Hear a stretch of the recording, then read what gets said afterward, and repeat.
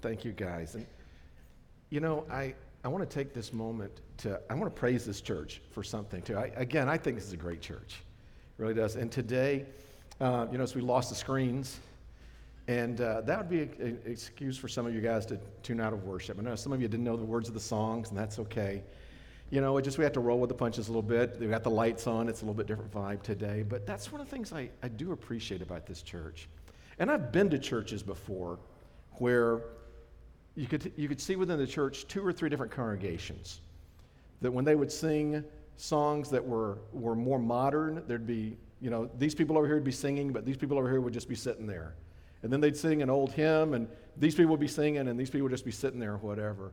And our church isn't like that. Even though we've got a diversified group, we've got young, we've got old, or let me rephrase that. We've got young and we've got more seasoned people that are here. So, John, you aren't even close to it yet, all right? Come on, man. I was in youth ministry. That's like dog years. So that's like I'm 432. So if you want to kind of know that, all right? But no, you guys do a great job with that, and I just want to thank this church for that being that kind of church that can be a diversity of people, but one congregation, and that is great. And so you guys are doing a great job. And it means we're not going to have PowerPoint today, and I would love to tell you I had these amazing PowerPoints illustrated. No, James was going like, should I mess with the screens? I said, really, the PowerPoint's not that important today, so we're going to be fine without it. So it just means we're not going to have the words on the screen for the scriptures. So we're going to be in Acts chapter 17, picking up there again. If you don't have a Bible with you and you want to use the chair Bibles, it's page 987 if you want to use that. So that's where we're going to be going in just a moment there. But as we're talking today, as we're picking up in Acts again, I want to ask you this question. Have you ever tried to communicate with somebody when the two of you spoke totally different languages? I think in California, we've all had that experience at one time or another, trying to communicate things and get things across. Think about it, what it would like when it's not maybe a thing of language, but you've got totally different worldviews and the way of seeing things. For example, if this is one thing that's on the PowerPoint, so I have to look up closely here. Got here. A lot of you have seen me walk around with this. When I hold this up, what word comes to your mind? Water? Okay, you do not know me very well. All right, who said toilets and coffee? That's what you think there. Now, if I were somebody that spoke no English whatsoever, and I were to hold this up here, and I were to say coffee, am I talking about what's inside it? Am I talking about the shape, cylindrical, the material, metal, the color, blue? Or I'm talking about a concept like drink or hold or whatever. You have no way of knowing that at all. That's how different, especially in the world of concepts. So somebody that had no idea of this at all. Did anybody think name brand Hydro Flask? Okay, so Lisa, you did. All right. You're very strange. I want you to know that, okay? But that's why you fit in this church so well, okay? So we're going to look at today what it's like to communicate with people, and there go my notes again. Maybe like a couple of weeks ago, I'll forget some of my points and we'll get out quicker. So let me see if I can keep my notes in place. Jackie, you didn't have to laugh at that one quite so hard, all right? So if you look at this, by the way, this is coffee. And I tell people all the time, it is my only vice to which I will admit. Okay, so that's it. So, all right. We're going to pick up where we left off last week in Acts chapter 17. But as we do, let me remind you again what has happened previously in the book of Acts. We've seen so far that Luke has recorded that the book of Acts is about the growth of the gospel from this little band of Jewish believers in Jerusalem, and it's continued to grow. I just remind you of it a little bit that the gospel got a jump start during Pentecost when the gospel went out to all these people who'd come to Pentecost to celebrate a great Jewish feast there at that time. But these were all people who were very much connected to Judaism. But the gospel expanded from there to the half-Jewish people of Samaria. Then it expanded to a God-fearing Gentile family of a man named Cornelius, who was a Roman centurion. Remember, God-fearers were people who believed in the God of the Jews, but for some reason did not choose to become fully Jewish, usually because of the rule about circumcision. But for what other reason? It continued to grow and eventually founded this new church in Antioch that became the missional sending church. And they sent out missionaries around all over Asia in the first missionary journey. That was Paul and Barnabas. So where we're picked up now in the book of Acts is they're on their second missionary journey. After the first missionary journey, so many people had become believers who weren't Jewish that the church leaders had to get together and say, okay, what are we going to do about all these non-Jewish people? And that's when they decided you didn't have to be Jewish to be Christian. So anybody who likes a good cheeseburger, all right, you can thank the Jerusalem Council so saying you don't have to be Jewish to be Christian, all right? So I know that's a silly side thing. I'm sure all of you would follow Jesus if it meant giving up cheeseburgers, but it doesn't because of that. So now we're picking up Paul in the second missionary journey, and he's now taken the gospel over to Europe. And we saw last week that they had, the last two weeks, they preached in Philippi, and then down to Thessalonica and to Berea. And Paul, escaping from some of the crowds, goes down to Athens. And that's where we're picking up at this point in the book of Acts, chapter 17. But Paul runs into a new kind of barrier at this point. He's running to what I call clueless people.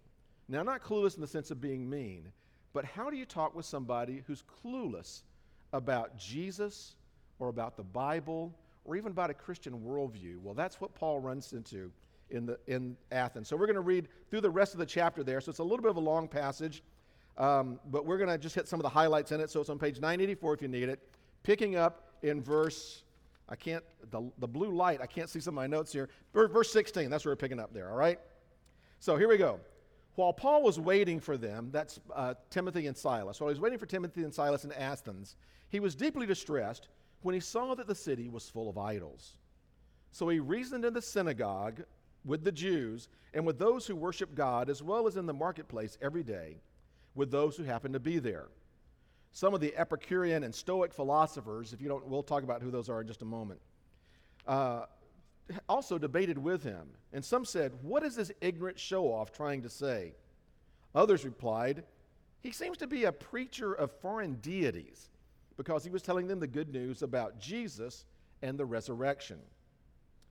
They took him and brought him to the Areopagus and said, "May we learn about this new teaching you're presenting? Because what you say sounds strange to us, and we want to know more. I want to know what these things mean." Now all the Athenians and the foreigners residing there spent their time on nothing else but telling or hearing something new. In other words, this was the beginning of social media right here, all right? That's where it started right here. So Paul stood in the middle of the Areopagus and said, "People of Athens, I see that you are extremely religious in every respect. For as I was passing through and observing the objects of your worship, I even found an altar which was inscribed to an unknown God. Therefore, what you worship in ignorance, this I proclaim to you. The God who made the world and everything in it, he is Lord of heaven and earth, does not live in shrines made by hands, neither is he served by human hands as though he needed anything, since he himself gives everyone life and breath and all things. From one man he has made every nationality to live over the whole earth and to determine their appointed times and the boundaries where they live." Now, I know that sounds like it's a sermon, okay? And just like mine, it's a little bit confusing sometimes, okay? But we'll break it down a little bit. God did this. He did this so that they might seek God and perhaps they might reach out and find him, though he is not far from each one of us. For in him we live and move and have our being, even as some of your own poets have said, for we are also his offspring. Since then we are God's offspring, we shouldn't think that the divine nature is like gold or silver or stone, in other words, idols, an image fashioned by human art and imagination.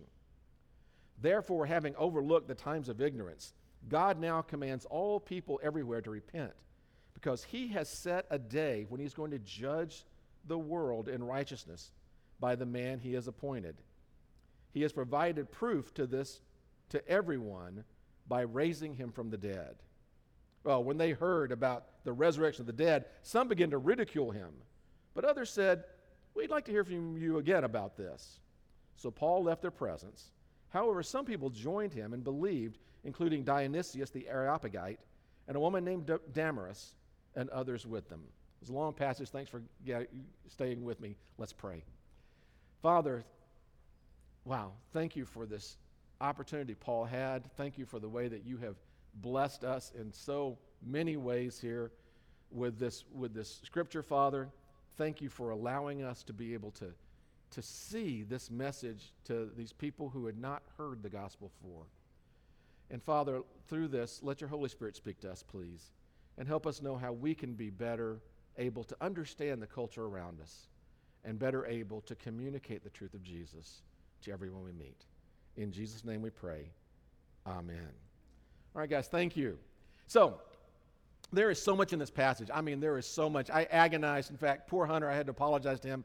I didn't get him the final notes until 4 o'clock yesterday because I kept writing and rewriting things. But we're not going to go over everything. If I were not your interim, I could afford to break this into 3-4 sermons or something like that and have time. But as your interim, I don't have that many sermons left with you guys.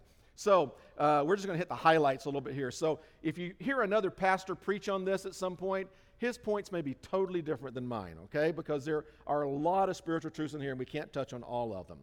But because there is so much, let's kind of unpack the passage for a little bit here. So we're going to kind of walk through some things here. First, Paul did not plan to be in Athens. That was not his original plan at that point. We think he was probably planning on going to Rome, but because Emperor Claudius had kicked all the Jews out of Rome, he had to make that change. So he decides to go down to Athens. Now, you've all heard about Athens. You've seen movies about Athens, that kind of thing. Now, Athens used to be a really important city, but that was 400 years before this. Back in Greece's golden age, it was this amazing city back then. It was the seat of what we consider modern philosophy now at that time. But when Paul was there, Athens had been reduced to a city of only about 10,000 people. In other words, it was about half the size of Madeira, maybe even a little bit smaller than that. And it was because when it was taken over by the Romans, it was captured by them, it just reduced the population way down.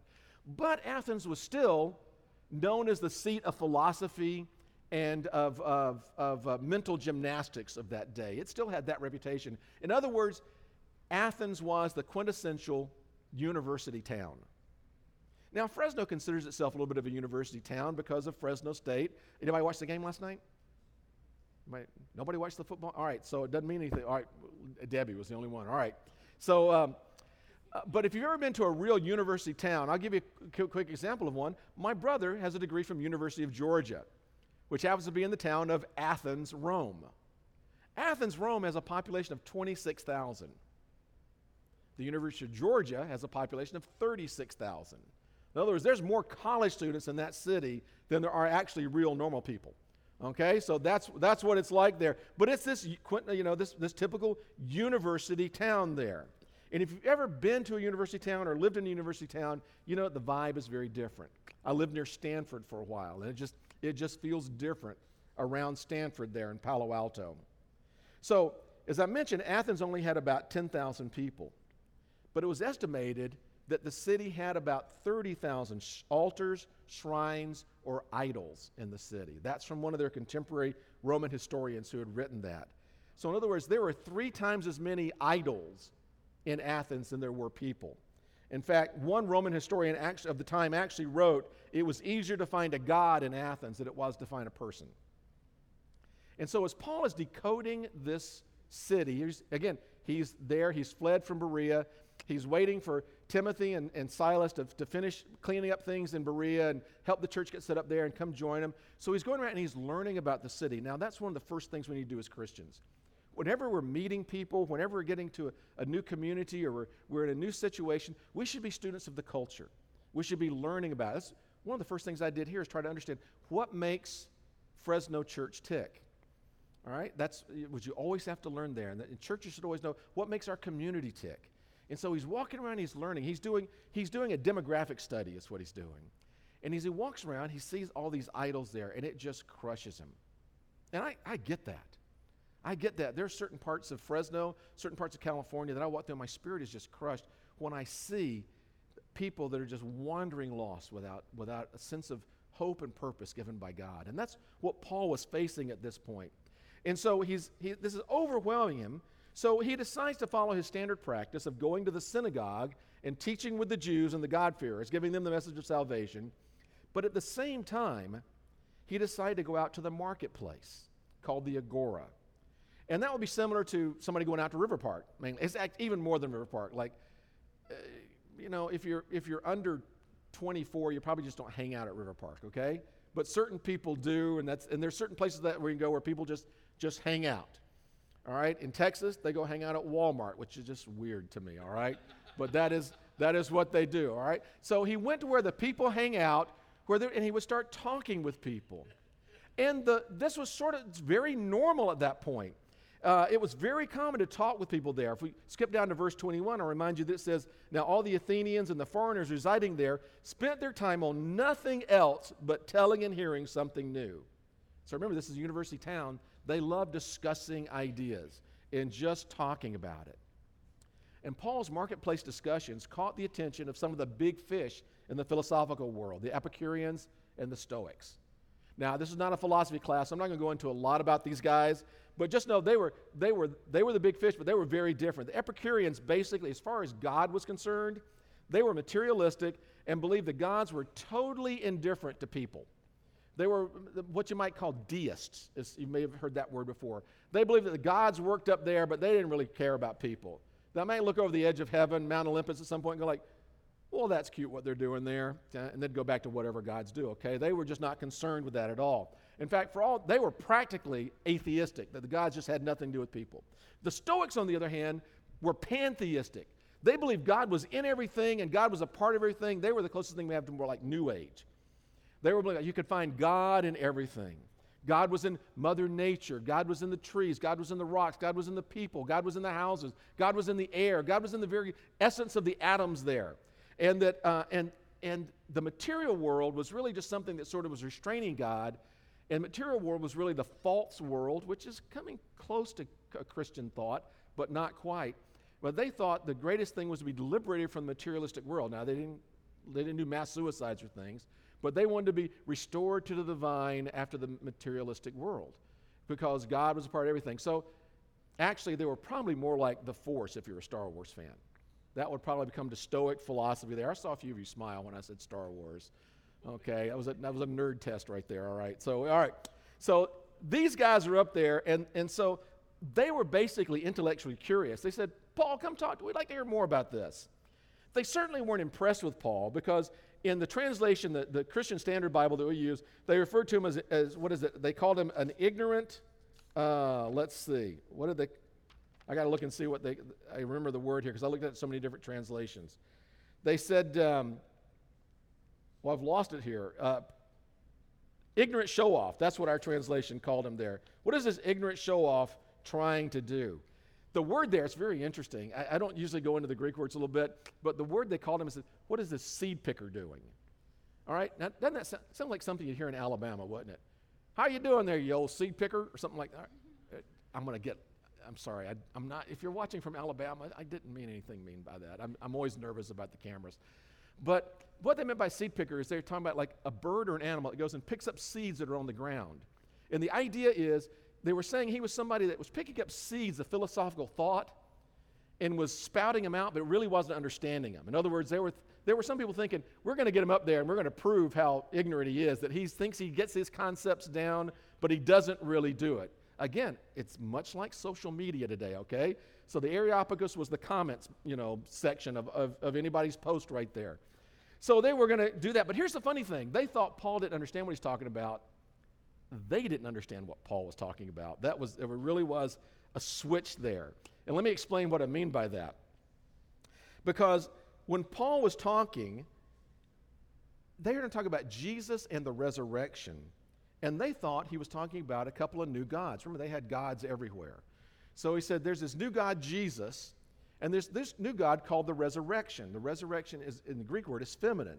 So they thought Jesus and his consort, resurrection, these new gods, and thought, maybe these are real gods. We'll add them into the pantheon. That'll be fine. We could do that. The Athens was where the Parthenon was, and they could just add more gods up there if they wanted to. So that's really they were like, this doesn't seem odd. Let's see what it's all about. And they take him to this place called the Areopagus. That's a little bit confusing too, because the Areopagus had two meanings back then. First, there was the Acropolis where the Parthenon was. There was a little outcropping there called the Areopagus. And that's Greek for the hill of Mars. Ares was the Greek word for the god Mars. And so if you ever hear somebody talk about Mars Hill or you hear about Mars Hill Church, it's named after the Areopagus. But they probably didn't take him up to the Areopagus.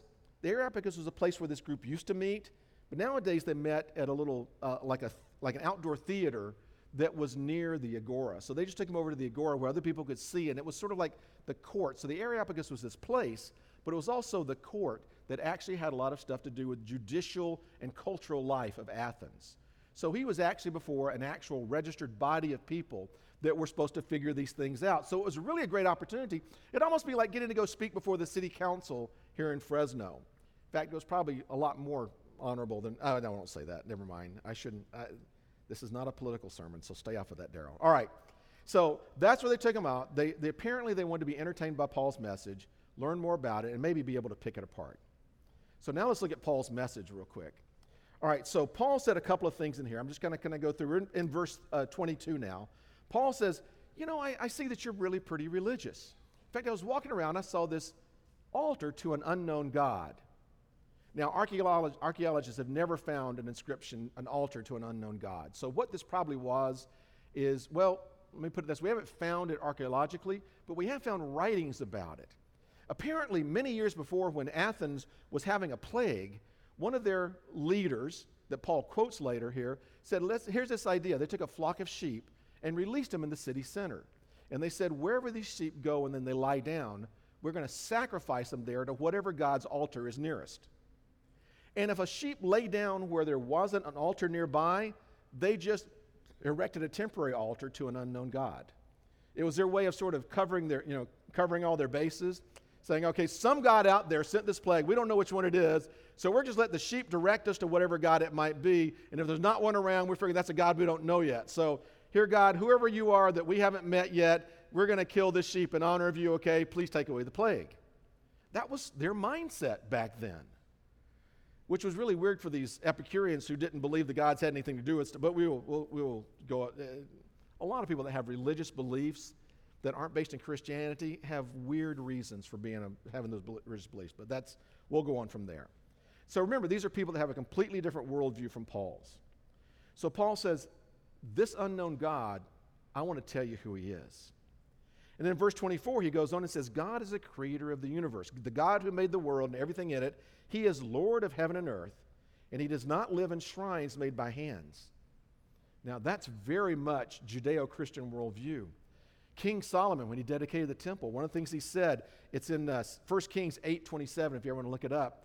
He's dedicating this temple. They spent all these years building, and he said, hey, we're dedicating this temple to you, but we know you do not dwell in a temple made by hands.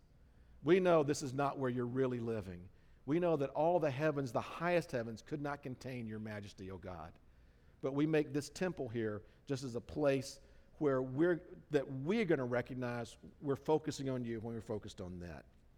The highest heavens cannot contain you. How much less this temple I've built? In verse 25, Paul goes on to say, he's neither served by human hands as though he needed anything, since he himself gives everyone life and breath and all things. By the way, this is the stuff that would be on the PowerPoint if you're having trouble following it. You don't really take notes on it. I'm just kind of letting you know what Paul was telling him. So Paul is saying God's the creator, and he can't live in any kind of idol or shrine that you built. In other words, it's sort of a nice way of saying, I see you're religious, and I'm going to tell you about this new God, but at the same time I'm telling you all this religious stuff you've done, it doesn't mean anything. It's nothing. You can't really rely on that. So he's kind of teaching them, but also trying to lead them away from this stuff at the same time. He says God is the sustainer of life and that he needs nothing from us. God doesn't need our sacrifices. So many people do sacrifices to God to say, this is so I can get something from God. And God's never told us that it's quid pro quo with him. God gave us Jesus when we didn't deserve him. We were still sinners. God offered us salvation. And there were no strings attached to it. That our worship to him, whatever sacrifices we make to him, and again, we don't sacrifice sheep and goat, but we sacrifice with our money, we sacrifice with the time, with our energy, with our love, that those are things we do because we love God, not because we're wanting anything from him. He says that God doesn't need that from us.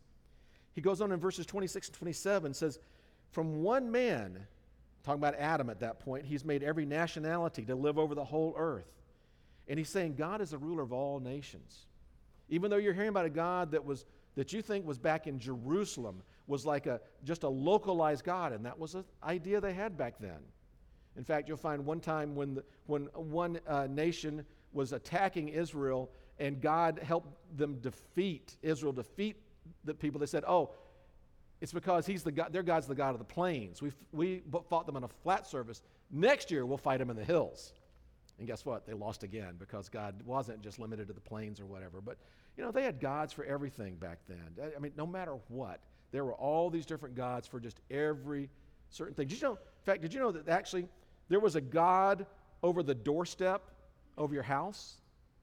Okay? The god Janus was the god of the doorstep over your house. And there was reasons for that, okay? And so we could go into it. But they had it for everything, all right? So, goes on, he's a ruler of all nations. He's not limited to one people. He wants all people to seek him. And he says, he's not far from us. He's saying, this God that you say you don't know, he's not a faraway God. He's accessible. You could get to know him today. And then verse 28 and 29, he says, God is the Father of mankind. For in him we live and move and have our being, even as some of your own poets have said, that we are his offspring. He's saying, we depend on him for life. Your life came from him. You are connected to this God already, even though you don't know it. And you can't capture him in an idol. You can only capture him in your heart. That's what he's setting them for. And then he goes to the final thing to get them together. He says, this is important to you because one day God is going to judge this world. This God is coming back. He's going to judge this world through Jesus, whom he sent. And then he talks about how God raised God the Son, Jesus, from the dead. And that's when he lost the people then. And it happens sometimes. Every once in a while I can see when I lose one or two of you guys here in a sermon. But when he starts talking about that, about God raising Jesus from the dead, the Stoics must have just had an aneurysm at that point. Because they're like, what kind of loving God would take a guy who had been restored to the universe and bring him back to this flesh? You are insane, Paul. And so then they reacted to it. And they just basically cut him off. That was the end there, okay? Maybe it was like a city council meeting. I don't know. But anyway, so this is what happened here at that point. So I've given you sort of the summary there. All right, I'm going to be on time today. I know I'm going to be, all right? So let me talk about, here's where we can get to the points, the application. I want us to look at Paul's method real quick. So we've unpacked the passage. We looked at Paul's message that he had. Now let's look at his method. First, Paul's dealing with clueless people. He started with something they understood, some way to relate to him. Even though Paul didn't agree with their religious beliefs, he acknowledged that their religious belief was important to them, and he used their beliefs to build a bridge to them. And that's something we always need to do as Christians. Back in 2001, when Billy Graham did his last crusade here in Fresno, I had a friend who worked for the Billy Graham Evangelistic Association. And so the first night of the crusade, he and I sat in the end zone there of Bulldog Stadium as it's getting ready to go, and he said, okay, I want you to watch something. One of the first things that Dr. Graham's going to do is he's going to quote something from today's Fresno Bee. And absolutely, that's one of the first things he did.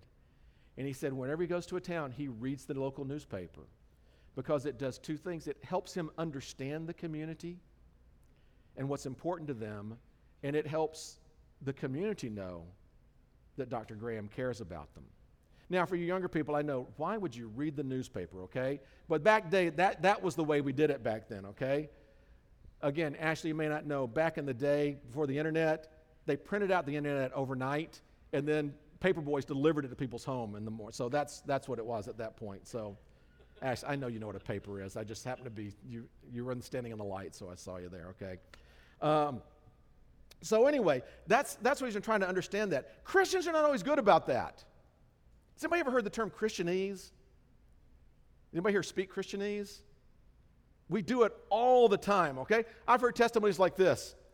I was in the service, and I felt the Spirit tugging at my heart, and I stepped out in the aisle and was washed in the blood of the Lamb. Somebody who doesn't know that goes, okay, you were in the service, so it was a military thing, and then there was a ghost there that was pulling at you, and then there was a bloody lamb in the aisle for some reason. All right, it doesn't make sense to people like that. But when we do Christianese, that happens. I heard a story of a guy that picked up a hitchhiker as they were driving down the road. He was thinking, how do I witness to this guy? And they saw a sign that says, Jesus saves. And he said, what do you think about that sign? The guy says, if Jesus is thrifty, I guess I ought to be also. Like, Jesus saves at Chase Manhattan Bank. I don't know what, they don't know what that means. What does it mean? If you hear things like this, like abundant life, We know what that means as Christians, right? But to a non-Christian, what does abundant life mean? Does it mean they're richer? Does it mean they have more power? Does it mean they have more sexual prowess? It could mean different things to different people. We know it means living in the fullness of God and living with Him daily and being able to see the world through His eyes and be able to relate to Him. But to somebody who doesn't know Jesus, the word abundant life is the phrase abundant life. Or there's one of my favorite ones. You only hear it Christians. Do life together. Okay? You're doing life together. And that's like, you both have maximum prison sentences? What does that mean? You're doing life together. Really, you think about it, we don't know what that means. The people don't know what that means. Or I use this all the time, having a quiet time. All right? Is that like a timeout? No, we know as Christians it means spending daily devotional time. But we use terms like, or the phrase born again. Mona, you've got the shirt on too. I love the shirt. It's a conversation starter shirt there. It's born squared. And so, it could be a great conversation starter shirt because most people wouldn't know what that means to be born again.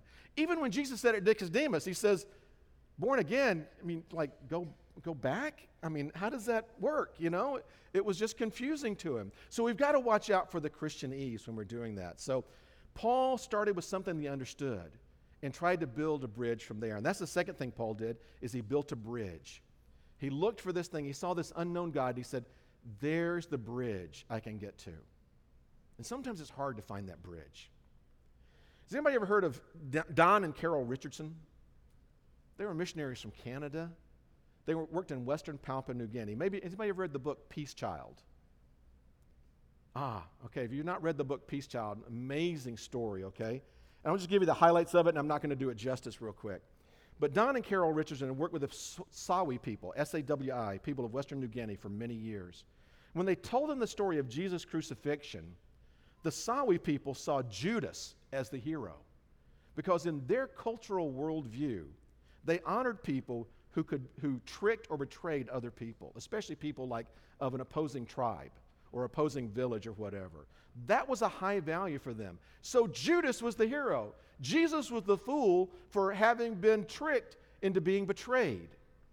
And they're like, wow, how do you... No, like Jesus is the hero. They're like, no, you got it wrong. Jesus messed up there. And they were trying to figure out how to communicate it. They wanted to help the Sawis understand that the sacrifice of Jesus was for their benefit, for their salvation. And as they studied the tribe's culture, they discovered this finally. When two villages were at war and they could not reconcile the war, they had a very strange and powerful but painful tradition. That if the two villages were at war, parents from one village would take their child and give it as a gift to the other village. They would willingly give up their child as a baby to the other village to be raised by that village. And when the village accepted it, then the way the culture went, as long as that child lived, there would be peace between the two villages. And they realized. Now, in some ways, that's horrible theology. Jesus did not give up his son Jesus. God, the Father, did not give up his son Jesus to make peace with us, to appease us. He did not give it as a sacrifice so that we could be at peace. But it was a close enough bridge for them to begin to understand that said, God, you have been at war with God because you have been given over to forces that are opposed to God. That your world culture, just like my world culture I grew up with, is opposed to God. And God wanted there to be peace. He wanted to rescue you from this culture that you have. He wanted to bring you into his family. And so when Jesus gave up his life on the cross for you, it was to cover the mistakes you had made, the sins you had had in your life, and to bring you into a relationship with him where he could be your friend forever. And when he did that, people began to understand, and people of the Sawi tribe began to convert to Christianity. Not all of them, of course, but that was the open door for people again to do that. Now, our culture is not that messed up, but it's close to it in some ways. And so we began to look at how we can penetrate the cultures that are around us who do not have a clue who Jesus was and find a way to open the door for them to understand what God has done for us through Jesus. For some groups, it's hard to learn to trust. And talking about trusting God is something they could never, ever imagine. I've not seen anything in my life that says I could trust. Tell me why I should trust Jesus. For others, they can't get past the works kind of stuff. I've worked all my life to get to where I am. Why can't I work to be where I want to be with God? And it just doesn't work that way. We've got to find ways to do that. So that brings us to the third step.